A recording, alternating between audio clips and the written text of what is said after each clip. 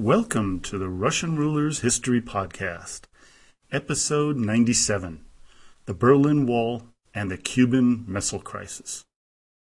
Last time, we recounted Khrushchev's trip to America, the downing of the U-2 spy plane with the controversy that surrounded it, and Nikita's embarrassing behavior at the United Nations. There is one thing I've failed to mention in previous podcasts on Khrushchev, and that's one that I'm going to rectify right now. And it's his fanatic persecution of religion, a pogrom far more vigorous than even under Stalin.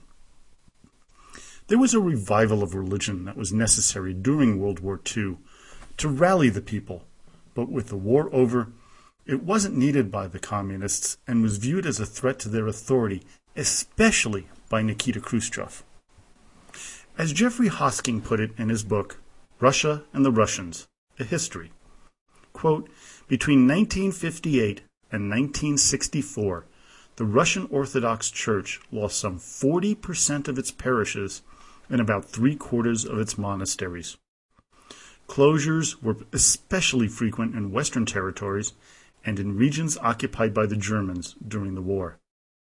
Other denominations heavily hit by the campaign included the Armenian Apostolic Church, the Adventists, and the Baptists, while the Jews lost about 1/3 of their synagogues, and the Muslims more than 1/5 of their mosques. Unregistered groups like the Pentecostals, Jehovah's Witnesses, and the various true Orthodox congregations were banned outright.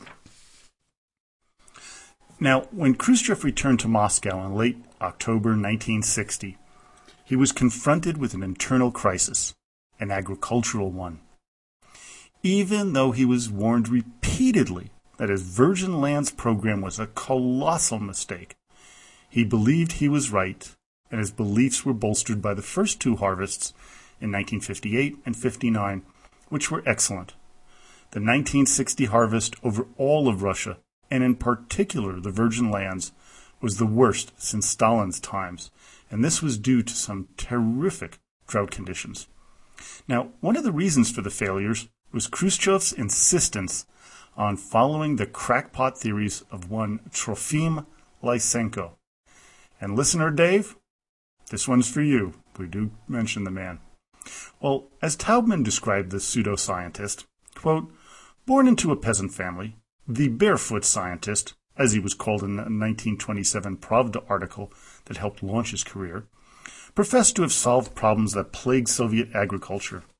How to enrich the soil without fertilizers or minerals, how to protect wheat by vernalizing it, i.e., by soaking and chilling the seed before planting it, and how to crossbreed wheat rather than plant the pure varieties recommended by specialists, by having peasants march through the fields using scissors and tweezers to open up self-pollinating spikelets to wind-driven cross-pollination. Lysenko also claimed to have disproved the genetic theory of inheritance and, contra Darwin, to have altered the basic nature of plants and animals by changing environmental conditions. Now, when even his own family members tried to convince Nikita that Lysenko was a quack, his son Sergei remembers, quote, the conversation really angered father. He never shouted at his family, never cursed, or raised his voice. But this time he flared up and in a raised voice repeated his old arguments that unscrupulous people were using us for their own purposes, and that we, ignorant in this manner, were echoing their words. Finally, he lost his temper altogether and declared that he wouldn't tolerate carriers of an alien ideology in his own home, and that if we persisted, we'd better not darken his door again. Now, the real problems which plagued the Soviet Union was the lack of incentive for any increased production and a real lack of equipment and supplies to harvest the fields. By March 31st, 1961, Khrushchev proposed a 15-point program to revitalize the agricultural system, but instead of trying to fix the fundamental problems, he relied on miracles based on quack science supplied by Lysenko and his minions. The other problem vexing Khrushchev was the German issue. As his son puts it, he had nightmares about it. The German problem gave him no peace. Instead, it kept slipping out of his hands. More and more of the best workers in East Germany crossed the border to the west, which severely hurt the GDR's economy. Khrushchev needed to find a way to get the United States back to the negotiating table, but America was in the midst of a presidential campaign between Vice President Nixon and John F. Kennedy. When Khrushchev learned of Kennedy's victory, he proposed pre-inauguration meetings, which Kennedy had to reject. After he was sworn into office, he repeatedly delayed formal meetings, although he admitted that they were inevitable. U.S. Ambassador to the Soviet Union Thompson warned Kennedy and his advisors in March of 1961 that if deals were not made resolving the Berlin issue, he could foresee a wall being erected. My old Russian history professor, Dr. Paul Avrich, had told us in class that in the Pentagon War Games room where he once worked, the scenario where the GDR, backed by the Soviet Union, would build a wall in Berlin was rejected as ludicrous. There would be one more scenario in relation to the USSR he said would also be rejected. But I'm getting ahead of myself. By mid-April, Khrushchev met with American news writer Walter Lippmann at his Pitsunda dacha. Nikita told him that the Soviet Union had to sign a peace treaty with the GDR and acknowledged that it would cause problems. I don't want tension. I know it will create tension. I want to avoid it. But in the end, I've got to do it, said Khrushchev. After Lippmann warned him that it could cause the Western powers to declare war, the Soviet premier said, "There are no such stupid statesmen in the West who would unleash a war in which hundreds of millions would perish just because we sign a peace treaty with the GDR. There are no such idiots, or they have not yet been born." When Lippmann then suggested that a 5-year moratorium on the Berlin issue be tried, Khrushchev responded by saying, as his guest remembered it, "The matter could not go beyond the fall or winter of this year. He reminded me that the original plan had been to act within 6 months. 30 months have now passed." Now, not everything was going bad for Nikita, as on April 12, 1961, Yuri Gagarin became the first man to make it into outer space. This gave Khrushchev an immense sense of pride. To top it off, at the same time of this Soviet success, the Americans made a massive mistake known as the failed Bay of Pigs invasion disaster when the U.S. backed an invasion of Cuba by expatriates, when inexplicably refused air support which caused the destruction of the force and gave a black eye to both the United States and the Kennedy administration. At first, Khrushchev was furious. But after thinking things through, he became elated as he realized that Kennedy was greatly weakened. Now was the right time for a summit. On May 12th, Khrushchev accepted the invitation for a June summit in Vienna. Kennedy, in a very surprising move right after that announcement, gave a second State of the Union speech in which he asked for higher military spending, hoping to bolster the U.S. position.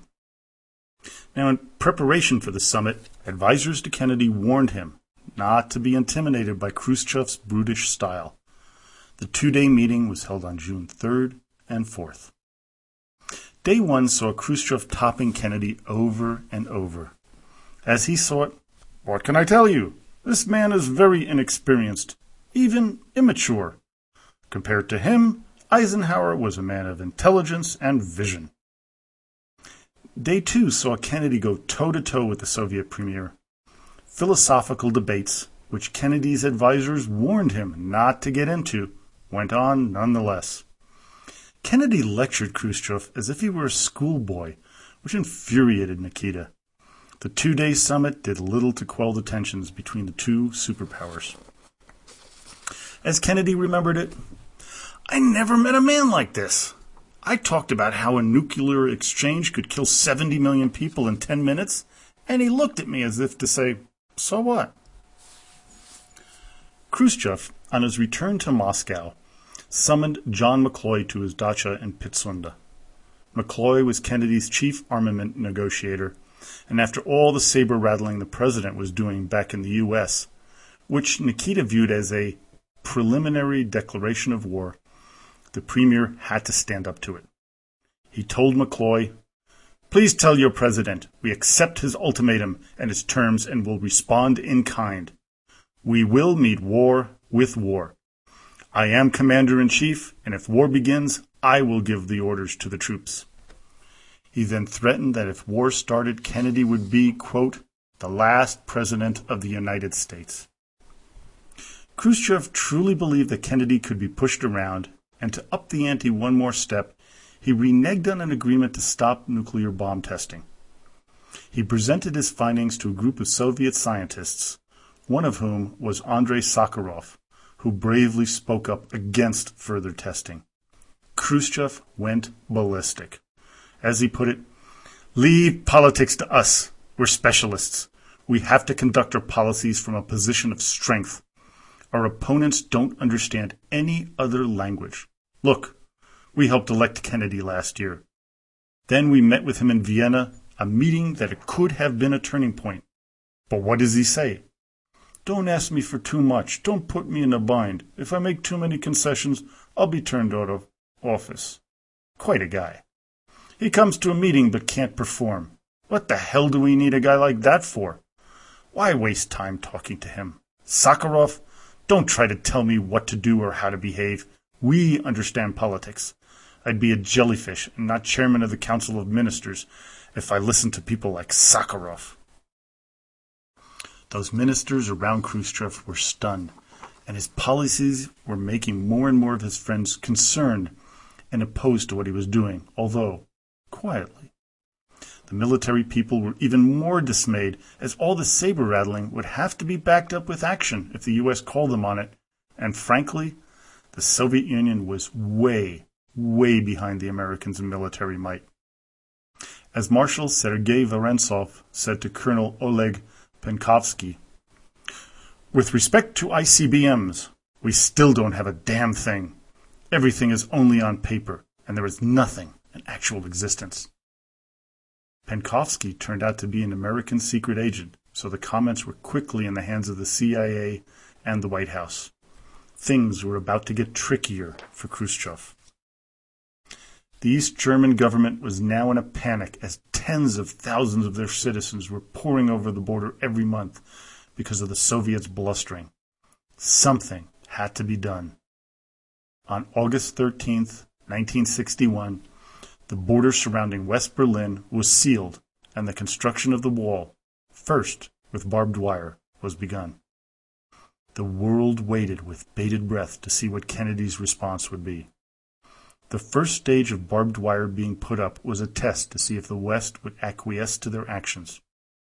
Kennedy did nothing, as he promised to protect West Berlin, not all of the city. The mortar part of the wall could now be erected. As Nikita's son remembered, Father was delighted. By establishing control over its borders, he thought the GDR had achieved even more than it could have from a peace treaty. Others saw it differently. Troyanovsky thought that the wall, quote, saved Khrushchev's face, but it was a silent recognition that he had not achieved his basic aim to force the Western powers into a compromise favorable to East Germany. What the Berlin Wall incident caused was Khrushchev believing that he could push Kennedy around even more, resulting in a crisis that brought the world closer to thermonuclear war than any other moment in history, the Cuban Missile Crisis. Now, remember when I said that before, my professor said there were two scenarios regarding the USSR that was rejected by the War Games room. One was the building of the Berlin Wall, and the second was the idea that the Soviets would build missile sites on Cuba. In Russia, while all of this was going on during 1961, news was good on the home front, but changes were in the air. Agriculturally, the harvest was looking like they were going to rebound from the previous 2 bad years. Industrial production was up, and the Soviet space program was going on quite well. As Khrushchev put it, "We are living, comrades, you and I, at a happy time, when the most cherished dreams of the finest sons of mankind are being fully realized. He felt that socialism was about to reach its zenith, and that a fully realized utopian society was now within reach.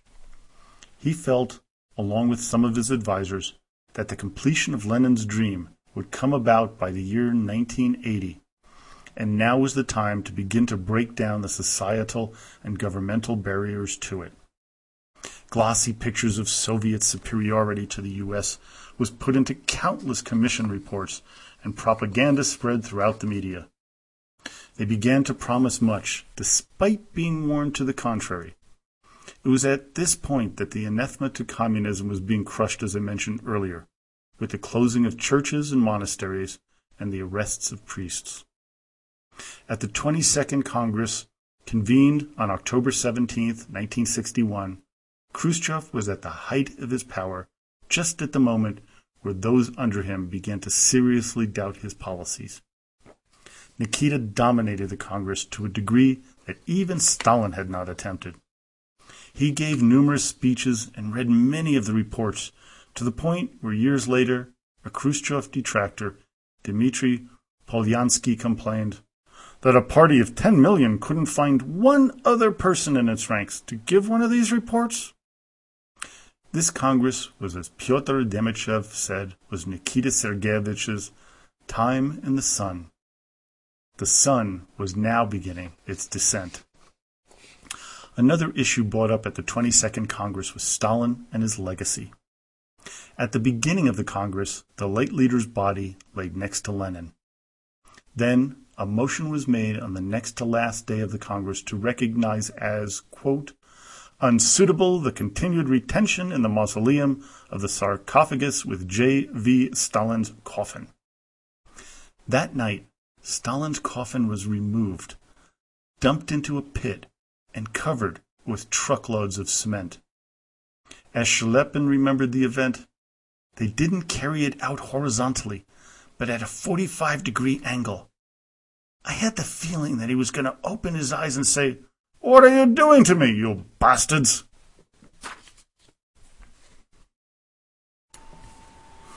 Kaganovich, Molotov, Malenkov, and the others from the anti-party group, who had already been sent to God-forsaken outposts in the past, were now removed and stripped of any and all privileges they had, and were completely removed from the Communist Party.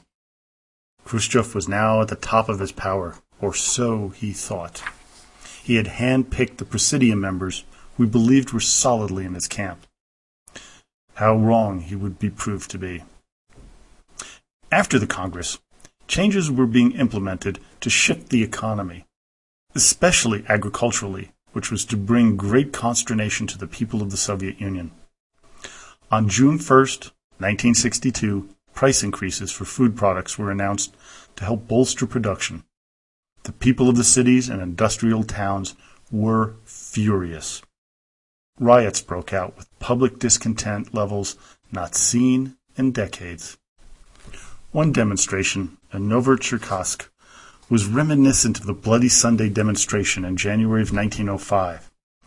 But instead of pictures of Tsar Nicholas II and Orthodox saints being at the head of the column of people, pictures of Lenin, Marx, and Engels were leading the pack.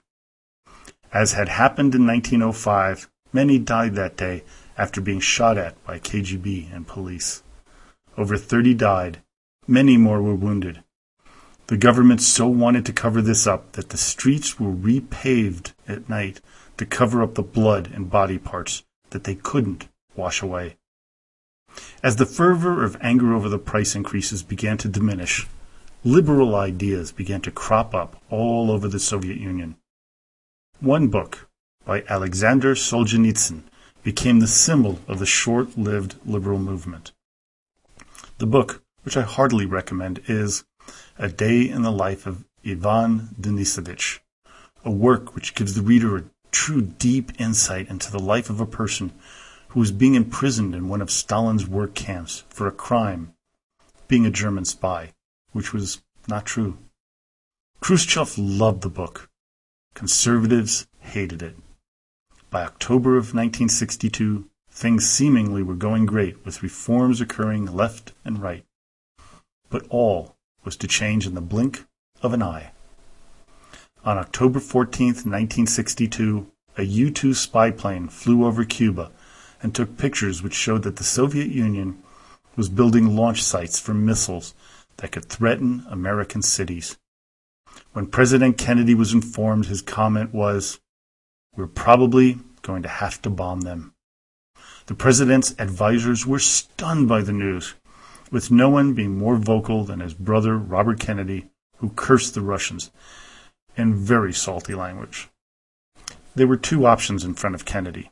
One was airstrikes against the sites, but that one might incite the Soviets to attack Berlin and try to seize the city, making the European allies question Washington's strategy. If he ordered a blockade of the island, Moscow might order the same around Berlin. What to do? What to do?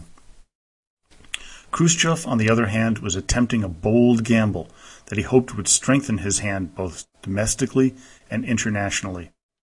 There were growing grumblings in Moscow, especially amongst the military elite, over Nikita's handling of affairs. He had to support his communist brother Fidel Castro in Cuba, as the Caribbean leader feared another attempt by the Americans to storm his island and depose him. There were American forces on the island at Guantanamo Naval Base, so it seemed to him that the next attack, after the failed debacle of the Bay of Pigs invasion, would include American Marines. Khrushchev asked his defense minister Malinovsky how long he estimated that the Cuban forces could hold off the Americans. The reply was days. Of course, Khrushchev and Castro were right in their fears of an invasion. The Pentagon was planning different types of covert operations to assassinate Castro, invade the island, and an invasion planned to occur somewhere around October of 1962. Nikita needed to act and act boldly. But how? Earlier that year, it was decided that the Soviets would help Cuba by building missile launch sites to both protect the island and to threaten the Americans, much like the Americans threatened the Soviet Union with missile sites in Turkey and Italy with their Jupiter-class missiles. Join me next time when I cover the full extent of the crisis in Cuba, along with the beginning of the end of the reign of Nikita Khrushchev as the head of the Soviet Union. Next time. Let me redefine what next time means. Over the past 2+ years, I've attempted to make sure that I got a podcast out pretty much every week. Well, I'm sorry to say that won't be possible anymore. In the next couple of weeks, I'll be starting a new position as the president and CEO of a company that will be building medical labs around the world. And that's going to put a serious cramp in the time I have to be able to devote to this podcast. See, I'm not going to allow the quality of the material to suffer. So I'll be going into an every other week schedule. But I will also be doing my overdrive podcasts on those weeks when I don't have a scripted podcast to record. I will continue with the Sino-Soviet dispute over the borders and Mao's problems with Khrushchev from Khrushchev's memoirs, as well as his opinion of the policies of the people who succeeded him. Another series I have planned will take us back in time to Catherine the Great's memoirs of her early days in Russia. Then I will go even deeper into the past by reading passages from the primary chronicles, which go back to the first Rurikind rulers of Kiev. Well, I hope you enjoyed today's podcast. Don't forget to look us up on Facebook at the Russian Rulers History Podcast page, where you can ask a question, leave a comment, or make a suggestion. So now, as always, до свидания и спасибо большое.